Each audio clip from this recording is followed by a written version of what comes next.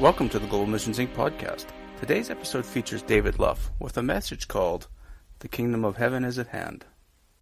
One thing that I always marvel at, I guess I'm becoming less surprised as time goes on, and that is how the Lord seems to have, He doesn't seem to have, He does have a specific thing in mind that He wants to do every time we have a camp like this. Whether it's here, whether it's in the Caribbean, the States, in the foreign fields, wherever it is, He seems to have something in mind for a particular hour. And I think I said a couple of years ago maybe that it is like viewing a house plan. You know, you have various views of the house on two dimensions, but it's still the same house. No matter whether you're looking at a side view, a top view, a plan view, the three-dimensional drawing type view, whatever it is, you see a different perspective of the house, but it's the same house.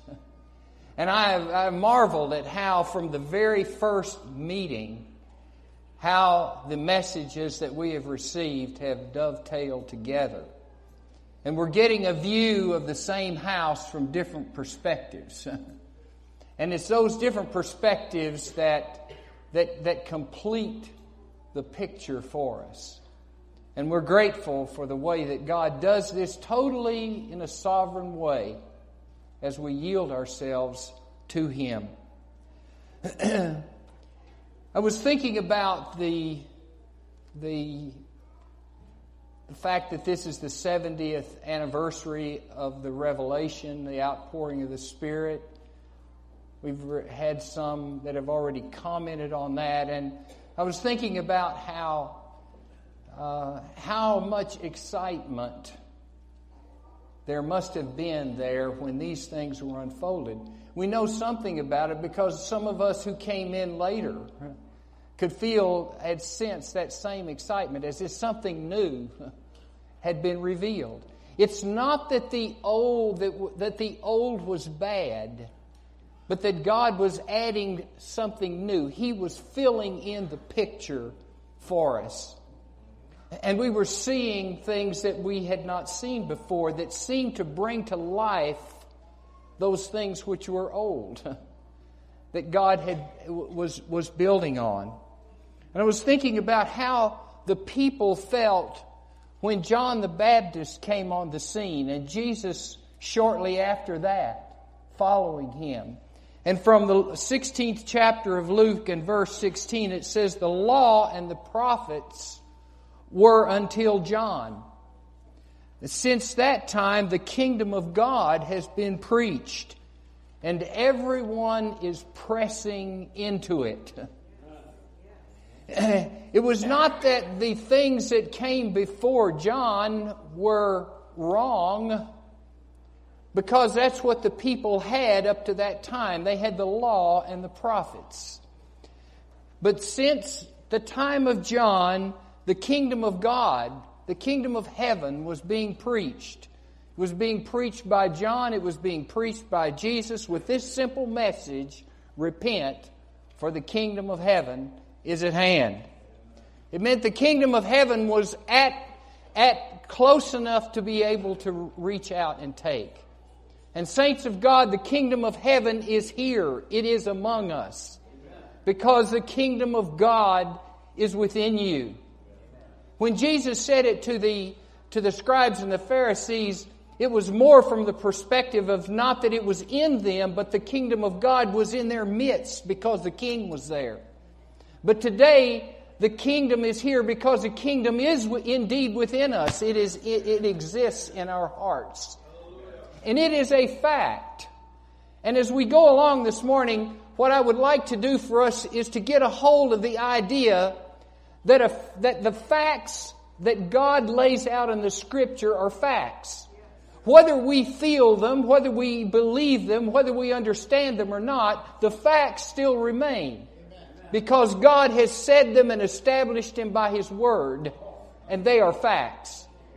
And it is up to us to get to the place through our faith and the leading of the Holy Spirit for these things, for faith to come to unlock these things and make them real to our hearts.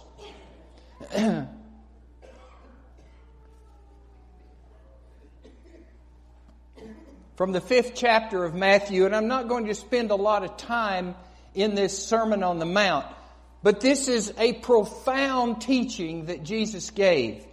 And it says in verse 1, it says, "And seeing the multitudes, He went up on a mountain, and when He was seated, His disciples came to Him. And then He opened His mouth and taught them, saying." I think there is a difference between the multitudes and the disciples. There are many places where He speaks of the multitudes, the crowds, and then He speaks of the disciples. And if you look through the Scripture, you will find that whenever He speaks of the disciples, He is speaking of people there is an intimacy that He has with them. It is different than He had with the crowds. For the crowds were coming with mixed interests. Some were coming out of curiosity, just to this was something new and different that had come. They would come to see what was going on. There were others that probably came with particular needs. They had heard that He was healing and making well, and so they were bringing sick. They wanted to be healed. There were others, though, I think, even in the crowd, whose hearts had been pricked. And they knew something was different. Something in their hearts was stirred.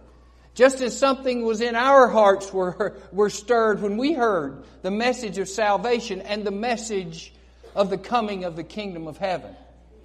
And so, but this says, the thing that interests me about this is that although the crowds had gathered, it particularly said that seeing the multitudes, He went up into the mountain. And He sat down, and His disciples came to Him, and He taught them, saying. I think the thing that I draw from this is that this message of the Sermon on the Mount, where Jesus was unfolding the principles of the kingdom of heaven, was for those in which He had established an intimate relationship. I don't know how many of the disciples had been called at that time. According to the Gospel of Matthew, if you were to look at it chronologically, which I don't know that is even the case, but there had only been 4 disciples called at that time. Probably they had heard the message of John, perhaps, and Jesus too. And so there was an intimacy that God knew, that Jesus knew had already been developed in those people. And He sat down to teach them because in all likelihood He was thinking, these are the ones that are going to carry this message after I'm gone. And He knew that they had ears to hear and hearts to understand what He was saying to them.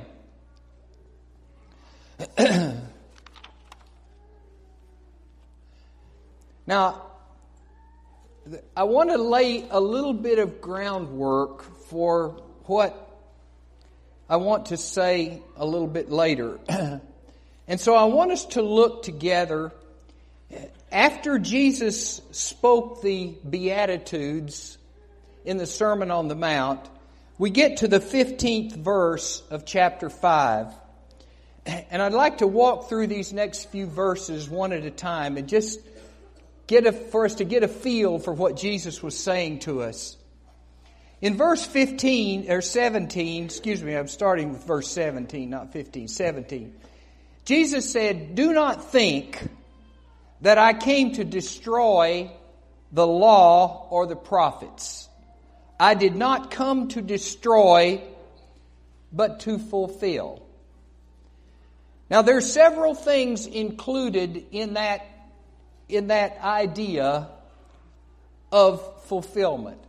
For one thing, He was saying, for the benefit of those pious Jews who loved the law, where the law was everything. He said, don't worry, I haven't come to annul the law. I've come to fulfill it. And for those Jews who felt oppressed by the law and wanted more liberalism, he said, not so fast. I've not come to annul the law or the prophets. He came to obey the commands of the law in every way, failing in absolutely no point. That was one of the things of fulfillment. The other thing he says, he says he didn't come to destroy the law or the prophets. He came to uphold all the predictions and the promises of the prophets in the Old Testament, and even John in the New Testament. And thirdly, he came to fill up what as yet had been missing from the law. Fulfill, in the Greek, that word in that particular verse is plerosai. It means to make full or complete. I like the way the Matthew Henry commentator puts it. He says, it's likened to a picture that is first rough drawn, which was the law of Moses, an outline which is later filled in with detail. Jesus came to reform the law, not to repeal it. It would be as if a person who is an artist, if you see an artist's work and they're doing a portrait of a person, you'll see they'll just kind of rough out the head and they'll rough out. And you can tell it's a person, but you can't tell at first whether it's a man or a woman, boy or girl, whatever, age or anything else. But you see that outline. You know what it is. That's the way it was with the law. When Jesus came, He came not only to fulfill it in His life, but to fill it up, to complete it, so that we could see what was actually what God had in mind in the law from the very beginning. So why would we ever get the idea that He had come to sort of completely set it aside? He didn't come to do that. He came to fulfill it. He came to show us what God intended for the law to do for us and be for us. Hebrews 9 and 10 says it was talking about the law. It said it was symbolic for the present time, in which both gifts and sacrifices are offered, which cannot make him who performed the service perfect in regard to the conscience, concerned only with foods and drinks and various washings and fleshly ordinance imposed until the time of Reformation. And this was the time when Jesus came. And He began to fill up the law by saying such things, and I'm paraphrasing just a few of these, but, murder is not just murdering someone, the act of murdering. Intense anger is heart murder. Adultery is not just a sexual affair outside of marriage. Sexual lust is adultery of the heart. He said, don't just love your friends, but love your enemies too. This is this filling up, if you will, of the law. He also said things like take drastic action on your bodies to eliminate sinful acts. Pluck your eye out or cut your hand off if they offend. And then in verse 18 he says, for assuredly I say to you, till heaven and earth pass away, one jot or one tittle will by no means pass from the law till all is fulfilled. Marcus taught that to us the other morning as he ministered. It's interesting, though, the Greek word for fulfill here is a different word. It's genetai, which means to come into being or manifestation implying motion or movement or growth. Have we not heard that when Brother Sunbo ministered on the fact that the sanctification, this transformation in us, is a process? And what Jesus was saying there is that not till earth and heaven pass away. He wasn't just, I don't think he was just speaking about his part in fulfilling it in the 3.5 years of his life. He says none of this other is going to pass away until these things that I am teaching have come to pass. They have come to be accomplished. They have been manifested. And then he proceeds to teach all of these things in chapter 5, 6, and 7. And what he is saying to us, I believe, is that he's saying these things have to become manifest or accomplished in a people. Because the interesting thing is, if you look at the prophecies of the Old Testament regarding the kingdom of God, it is described in things like this. It's an everlasting kingdom. It is a kingdom that will crush all the other kingdoms and will grow until it fills the whole earth. Of the increase of its peace and government, there shall be no end. Even the animal kingdom is affected by this. The wolf shall lie down with the lamb, and the lion will eat straw like the ox. These descriptions all describe the environment, if you will, of the kingdom. As wonderful as that is, he is describing that which is to come. He's showing us what it will look like and what will take place, and we rejoice in those things. But when Jesus began His teaching right at the very first, He said, He begins to speak about the principles of the kingdom of heaven. And it's the same thing. Matthew uses a term that none of the other synoptic gospel writers use. And he uses it 32 times. But I don't want us to think that it's not the same thing as the kingdom of God. I think it is. But one thing it seems to emphasize to me is that he describes these things about the kingdom of heaven, or if you will, the kingdom of God. It's all about the conduct of who? Is it about the environment or who? Huh? It's about the people. He is saying, this is what's coming, but the kingdom of heaven is at hand right now. And he said, and he starts describing this is the conduct of the citizens who are to be candidates of the kingdom of heaven. So the thing, although it is important for us to know and have a vision for what the kingdom of God is like, I submit to you it's more important to us now to focus on what is required, what He is describing to us as characteristics of the kingdom of heaven, because it's focusing on us. It's focusing on the people. And as Jesus was speaking to intimate disciples, it's like He is speaking to Christians. And so He is speaking to us today. That message is for us.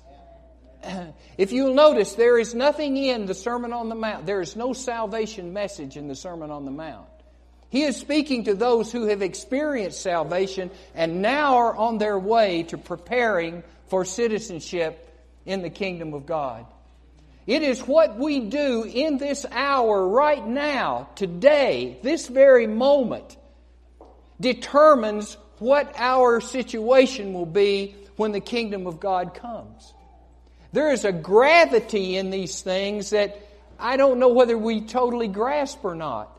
I don't think I have understood until the recent past the seriousness of this hour. And I think God is trying to get our attention and let us know that this is a serious hour. These are things, and these things must come to pass. He says heaven and earth will not pass away till these things come to be. They must be manifested in a people. And God is waiting and working and calling and shaping and transforming a people prepared for that which He has for us. I was thinking as Brother Robert ministered last night, and he talked about that verse in the 50th chapter of Genesis, verse 20. And that last few words, he said, all of this was done to save many lives. You know, God is not just doing these things for our enjoyment or our benefit. He has a much greater purpose involved. He is interested in restoring everything of the creation unto Himself. Not just the people, but the animals. And the creation itself will be restored and brought back under His control and under His lordship and kingship. And it's important for us to know, we don't have to know everything about the responsibility of that, but we need to know what the requirements are.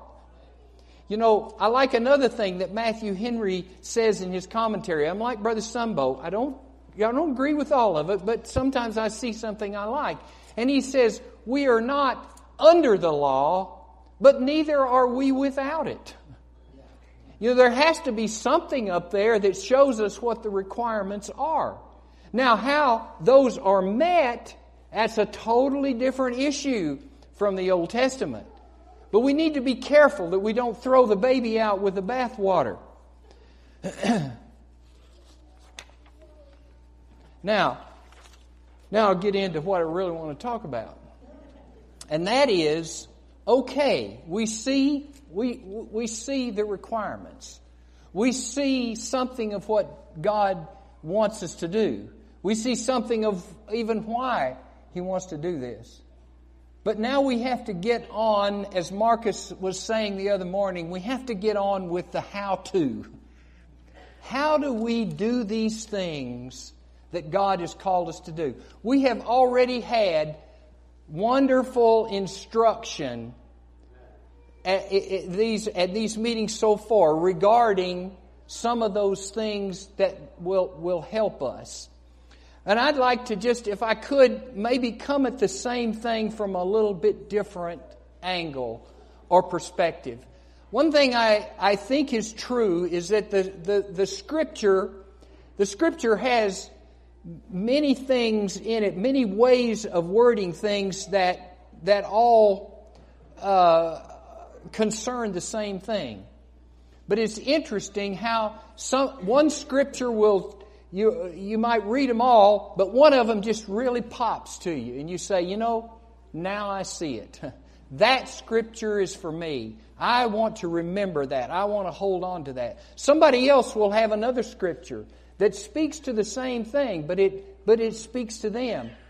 And that's kind of the way this is. The things that we have heard, there's different ones of us will take certain things, all pointing to the same thing, all about the same thing, but they'll be said in a way that just kind of grips your heart and you say, I see it now. I've got it. That I can hold on to. So whether this will help you or not, I don't know. It helped me. Galatians 2:20. This is Paul speaking. It had to be at a point where he had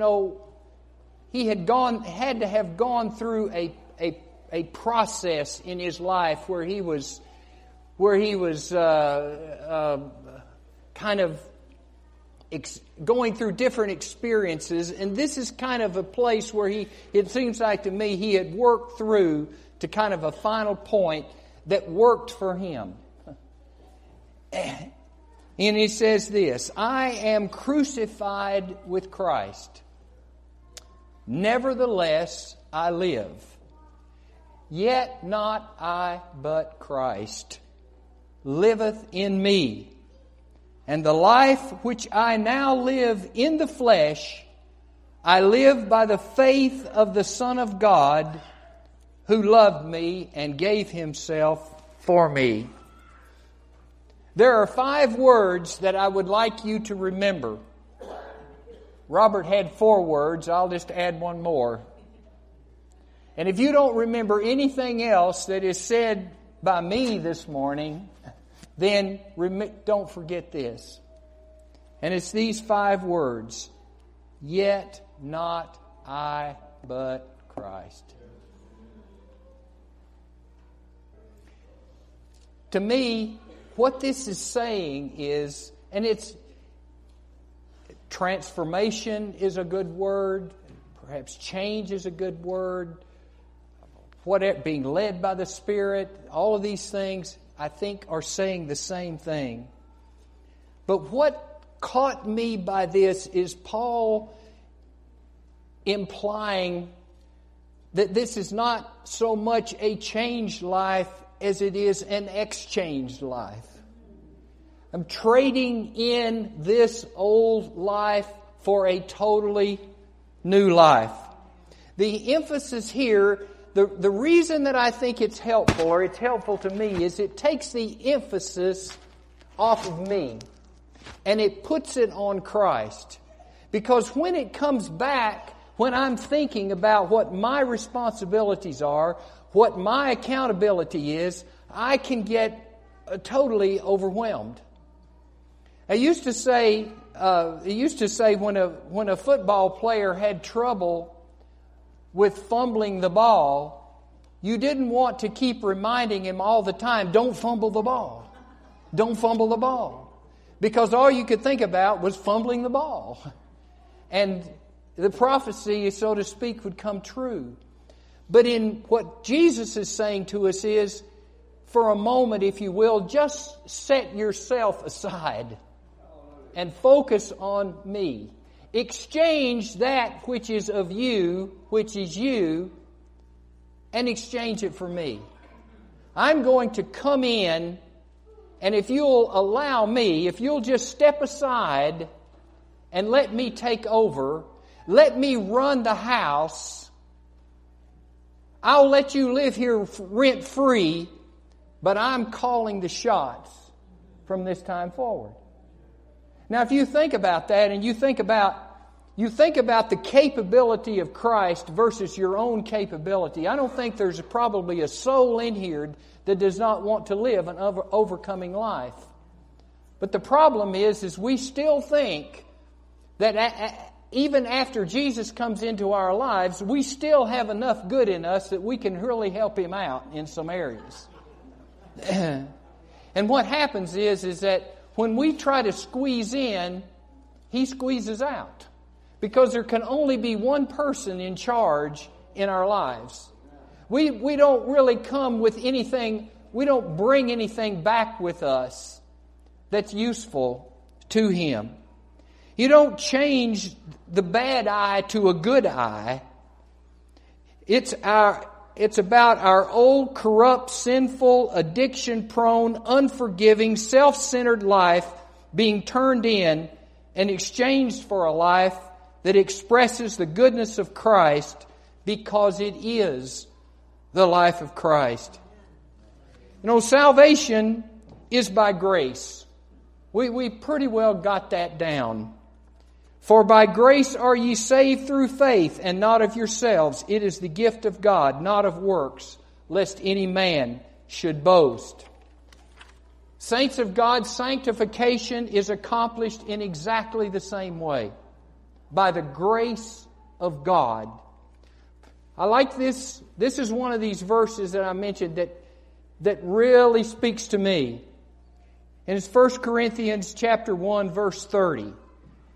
And it says, but of Him, speaking of God, of Him, are you in Christ, who of God, or by God, is made unto us wisdom and righteousness and sanctification and redemption. It is Christ, it is God through Christ, by Christ, in us, that is becoming for us these things. If we can just believe that that is the case, then it can be ours. He has come with those things. These are facts. These things are real. Whether we experience them or not is another thing. But the fact is not changed. We don't make it a fact or not a fact just by how we feel about it or what we believe about it. It's what God has done is a fact, and that's what He says here, that He has been made for us these things, even our sanctification. You know, if you think about being under the law in its most basic terms, it means that God demands something from us, and we must do something for God to earn His approval. That's what being under law means. It's not necessarily just looking at the Mosaic law or even the fulfilled law. It is just saying we are required to do something for God, to please God, to be accepted by God. And maybe even it's where we want to be. We still want us to be doing it. But grace is just the opposite of that. It is God doing something for us that we do not deserve, but He does it because He loves us so much. And He knows our weaknesses. Luke 4:17 and 18 says, "And there was delivered unto him the book of the prophet Isaiah. And when he had opened the book, he found this place where it was written, The Spirit of the Lord is upon me, because He hath anointed me to preach the gospel to the poor. He has sent me to heal the brokenhearted, to preach deliverance to the captives, and the recovering of sight to the blind, to set at liberty them that are bruised." These are the things that Jesus brings when He comes into our lives. 1 Corinthians 15:56 and 57. "The sting of death is sin, and the strength of the sin is the law. But thanks be to God, which giveth us the victory through our Lord Jesus Christ." And then there is this verse or this passage in the Old Testament in which even in the Old Testament God was giving us a preview or a prediction of how He was going to accomplish this change in our lives. And He says this was spoken about Jesus, "To appoint unto them that mourn in Zion, to give unto them beauty for ashes." Beauty in exchange for your ashes. The oil of joy for mourning. You give me your mourning, I'll exchange that. You exchange that for joy. And the garment of praise exchanged for the spirit of heaviness, that they might be called trees of righteousness, the planting of the Lord, that He might be glorified. In order for that righteousness to be manifested in our lives, the requirements, if you will, of righteousness, which Romans 8 and 4 says, that the righteous requirements of the law might be fulfilled in us, who walk not after the flesh, but after the Spirit. I'll give you a little example, a little personal example. For a good many years now, I've had a problem with this left shoulder. I never could lift it higher than just about this. And it got to where it was hard to drive, it was hard to do whatever. So several years ago, I decided, well, I'm going to try physical therapy. So I went to, the doctor wrote me an order. I went to about 8 weeks of physical therapy, and they got to the end. They said, "It's not working on you. It's not going to get it. You're wasting your money. You might as well, do something else. We can't help you." So I thought, well, I'll wait a while longer. I waited a few more years. Finally, I decided, okay, I'm going to do something to see what's wrong. So I went to the orthopedic surgeon. He did an x-ray. He said, "Your shoulder's shot." He said, "You don't have any cartilage left. There's arthritis in there. All you're doing is rubbing bone on bone." He said, "The only fix for you is a new shoulder." And I said, "Well, okay, let's do it." So on January the 8th, I got a new shoulder. I exchanged the old shoulder for a new shoulder. They said, well, we can put the old shoulder in a Ziploc bag and you can have it to show to your grandchildren. You want it?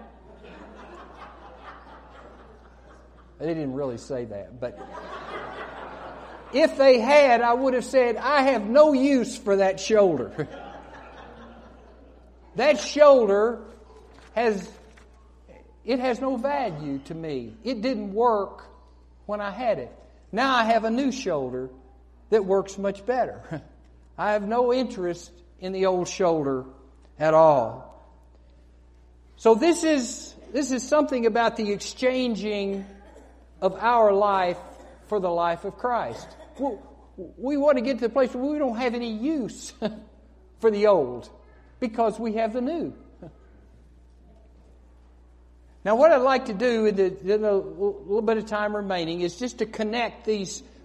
In this verse, Galatians 2:20, there's actually 3 parts to it. We covered the middle part. Yet not I, but Christ. If you don't remember the rest of it, that's okay. Just remember that. Yet not I, but Christ. But we'll discuss the first and the last part of this verse. Paul says, I am crucified with Christ. Nevertheless, I live. I think we can become so familiar with these verses that we don't stop and think, what does this really mean? In Romans 6, it says, or do you not know that as many of us as were baptized into Christ Jesus were baptized into His death? Therefore we were buried with Him through baptism into death, that just as Christ was raised from the dead by the glory of the Father, even so we also should walk in newness of life. For we have been united together in the likeness of His death, certainly also shall be in the likeness of His resurrection. Knowing this, that our old man was crucified with Him, that the body of sin might be done away with, that we should no longer be slaves of sin. Do you ever stop to think, why did God make arrangements for us to be crucified with Christ? I read something by Watchman Nee that sort of helped me see this in a way I hadn't seen it before. But he tells a story, not a true story, but just a parable type story about two men who have committed basically the same crime of murder. When the judge gives the sentence for the first man, he says, you are sentenced to 15 years in prison. So obviously he's of an age that under normal circumstances, when he gets out of prison, he'll have some time left. To the other man, he pronounces execution. What's the difference?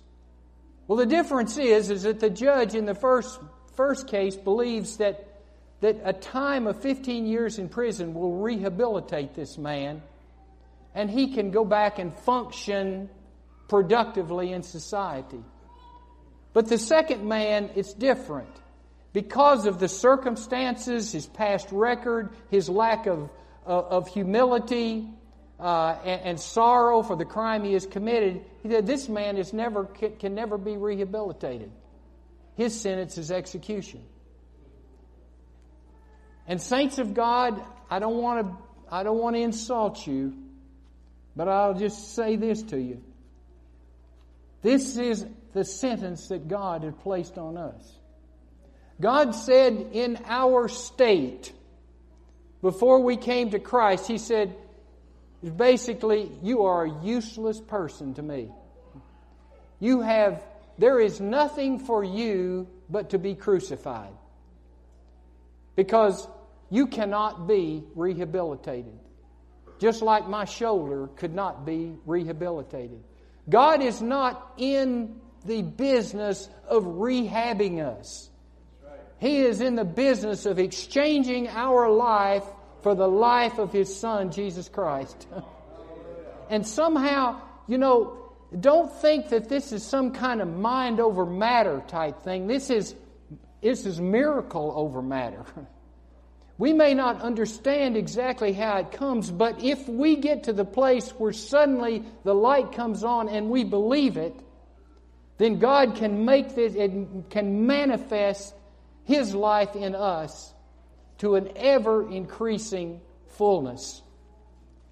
I've heard people say sometimes, this person over here is unsaved, and they said, if they could just get saved, they are so capable, They are such wonderful public speakers, or they're such wonderful administrators, or they would be wonderful financial advisors for our church because everything they touch is turned to gold. Boy, if they could just become a Christian, man, we could really use them. I've got news for you. Everything goes back to zero when we come to Christ. Everything goes zero at the foot of the cross. I'm not saying that God cannot use capabilities that He has given us, but they start from scratch. God has to build them up from a spiritual perspective. We don't carry those natural capabilities into our spiritual walk. It will not work. And I'll tell you, if you try to use those or think you got those things that you can use now because you're a Christian, I'll take all of this stuff, all these wonderful capabilities, and I'll just apply them to the church. God will cut you right down to the stump. Because we have to be built back up in the things of the Spirit. So when you feel that sense in you that maybe, I'm pretty good at this. I think I can do this. Just come back and say, Lord, I have exchanged my life for your life. That's not the way it operates. You come in, you start living, you live your life in me and through me. As I said before, the problem is we still think there is still some good left over in us that is useful. I have a 4-year-old grandson. His name is Boone. He's quite intelligent, of course. But he comes over to the house and there's a plastic tub that has some of his dad's old toys in them. He goes up, he gets the tub, brings it downstairs, and pulls everything out. And they're these kind of like these transformers, change into a car or change into an airplane or something, and he likes to work those things. He gets them all out, and then he said, Papa said, come play with me. So I said, okay, what are we doing? Well, he says, I'm making an attack force. Okay. And so I pick up something. Oh, no, that's not right. No, you got to do it this way. Well, okay, I'll try. No. I said, Boone, how can I play with you? You won't let me play. And I thought, that's the way it is sometimes with the Lord. We say, oh, come in, Lord, take over. But we say, well, I'm going to help you here. I can do this. I'm good at this. And what happens is we kind of make a mess of things when we do that. I'll tell you one more little story about him. My wife went over there one day and she was keeping him while his mom was gone. And she came back in with this great big piece of drawing paper, and he had painted something on it. It was just all red. And so, you couldn't tell anything about it. And so I thought, well, I need to acknowledge it. So I said, well, I'll send him a text and say, or a note and say, oh, I've called this Rhapsody in Red. So when he came over, I had it hung in my office, and I took him in there and said, Boone, what is this? And he said, oh, this is a circle. It didn't look anything like a circle. He said, this is a circle. I said, oh, okay. And he said, I did it all by myself. Well, we know, that's fine. It is. But I leave that hung up there in my office. And as I was studying this past couple of weeks, I was looking up there and I said, that's what it's like when I let myself get into things. When I try to help out the Lord.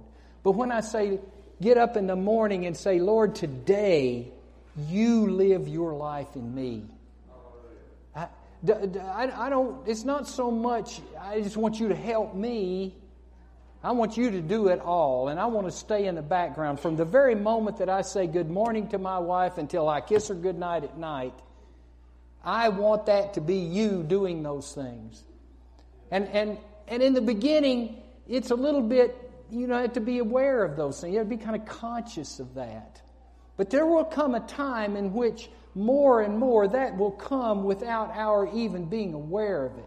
That His life will begin to come just as naturally as the old life did. Praise God. When we try to live the overcoming life with our willpower, we live a life of suppression, not expression. Suppression. You may think, okay, here it comes. I'm going to get up this morning. I've got this encounter with this person that I know good and well that they're going to try to provoke me. But, Lord, you live in me, and I'm not going to be provoked.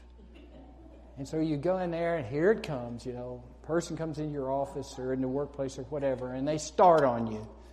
And, you can feel the blood begin to rise and the hair on the back of your neck raise and your lip gets real thin and starts to quiver, But you don't say anything.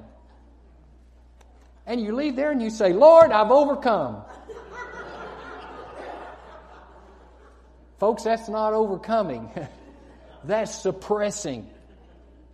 And you can suppress for a while, but eventually it will come out. The Scripture says, put ye on the Lord Jesus Christ and make no provisions for the flesh to fulfill the lusts thereof. We think, well, lust, that just means sex stuff. Well, there's a lot of things that lust involves besides that. We can lust to have for recognition, for appreciation, for acknowledgement, for being lifted up, for tell us how important we are, or how much we've contributed, or how much we're needed. We can have a lust for those things. He says, don't make any provisions for that. Just leave that alone. Don't make no provisions for the flesh. You put on the Lord Jesus Christ. It's another way of saying you exchange your life for His and let Him live through us.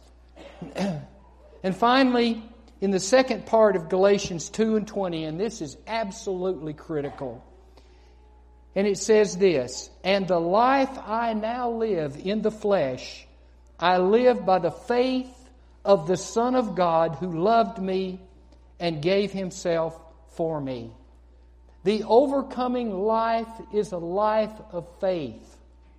Faith is believing that what God says He will do through His Son living in you, He will do. You can surrender. You can believe that Christ lives in you. You can believe you're crucified with Christ. You've got all that down.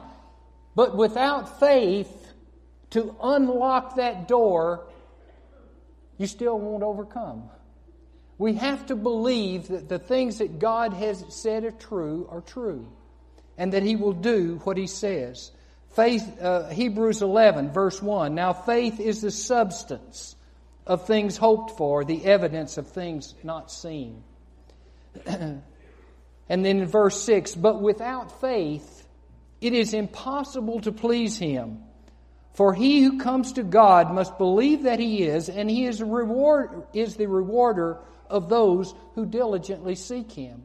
We can come all the way up to the door and not go in if we don't let the faith of Jesus Christ operate within us. He says, He talks about doing by the measure of faith that He has given us. Jesus has given us faith, and we must exercise it. If you look at the word substance, it literally means standing under.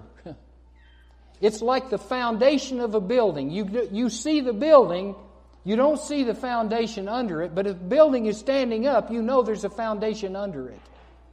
And what Jesus is saying to us is that we must, or Paul is saying to us, we do all these things, but we do it by the faith of the Son of God who loved us and gave Himself for us.